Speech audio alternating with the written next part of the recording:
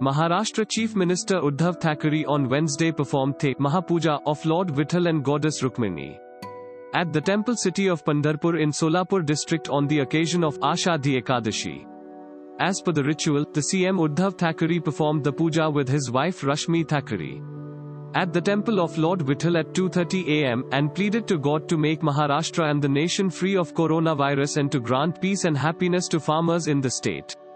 Thanks for listening to the latest news Suno. Download the latest news Suno app or visit latestnewssuno.com.